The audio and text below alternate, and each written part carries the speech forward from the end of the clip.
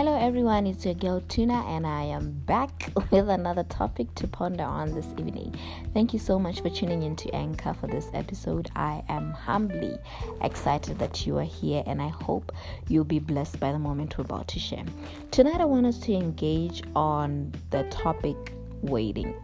The whole process. I don't know. What's the first thing that occurs to your mind when the word wait is mentioned? What's your experience with the word? I'm going to be honest with you. Over the years, this word, at its mention and at the experience of it all, it has been nothing but frustration. In fact, no one likes waiting. At least I like to believe so.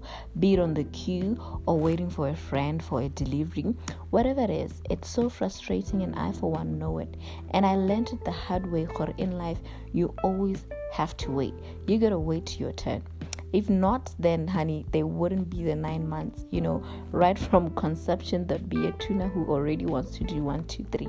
But the Creator has put in place all these processes for us to understand that we have to wait our turn in everything there is. That is why your birthday is on the 1st and mine is on the 13th. Everyone has to wait that turn. But the most important question is, because it has a bit of frustration tied to it, how then do you wait on it properly? How do you wait on your becoming? How do you wait on your healing, on God's promises? Honey, there is no better way to tell you this. You gotta wait on the Lord. The Bible says that they that wait on the Lord shall renew their strength, and that strength will surely come in the form of patience.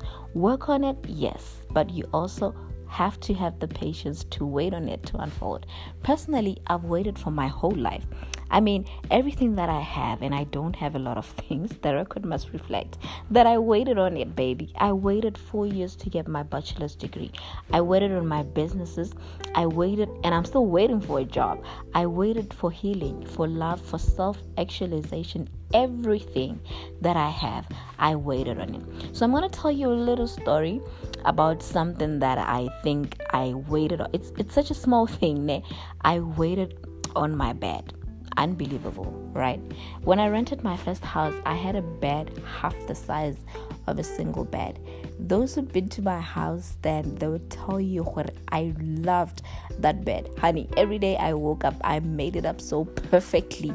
Okay, it was my home after a long day at school, and 7 months later, I got a 3-quarter bed. I was so excited. I had to wait 7 months to get an almost perfect bed. And I used that bed for over 3 years. Some days it went uncomfortable, but I still loved it. After school, I got myself a queen-size bed, and on any day that I wake up on the wrong side of it and get frustrated about my life, I remember where I started. I never had much, but I never cracked. And so I want to tell you what sometimes waiting means. You gotta start small and wait on growth. Sometimes you're gonna get it all together. But what I love about this process is that there's a promise to it.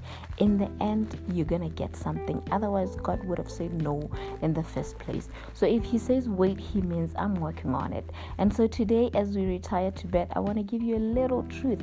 And I hope you run with it, that there is so much power in waiting. Even though it may tarry for a while, it shall come to pass. Keep waiting, baby.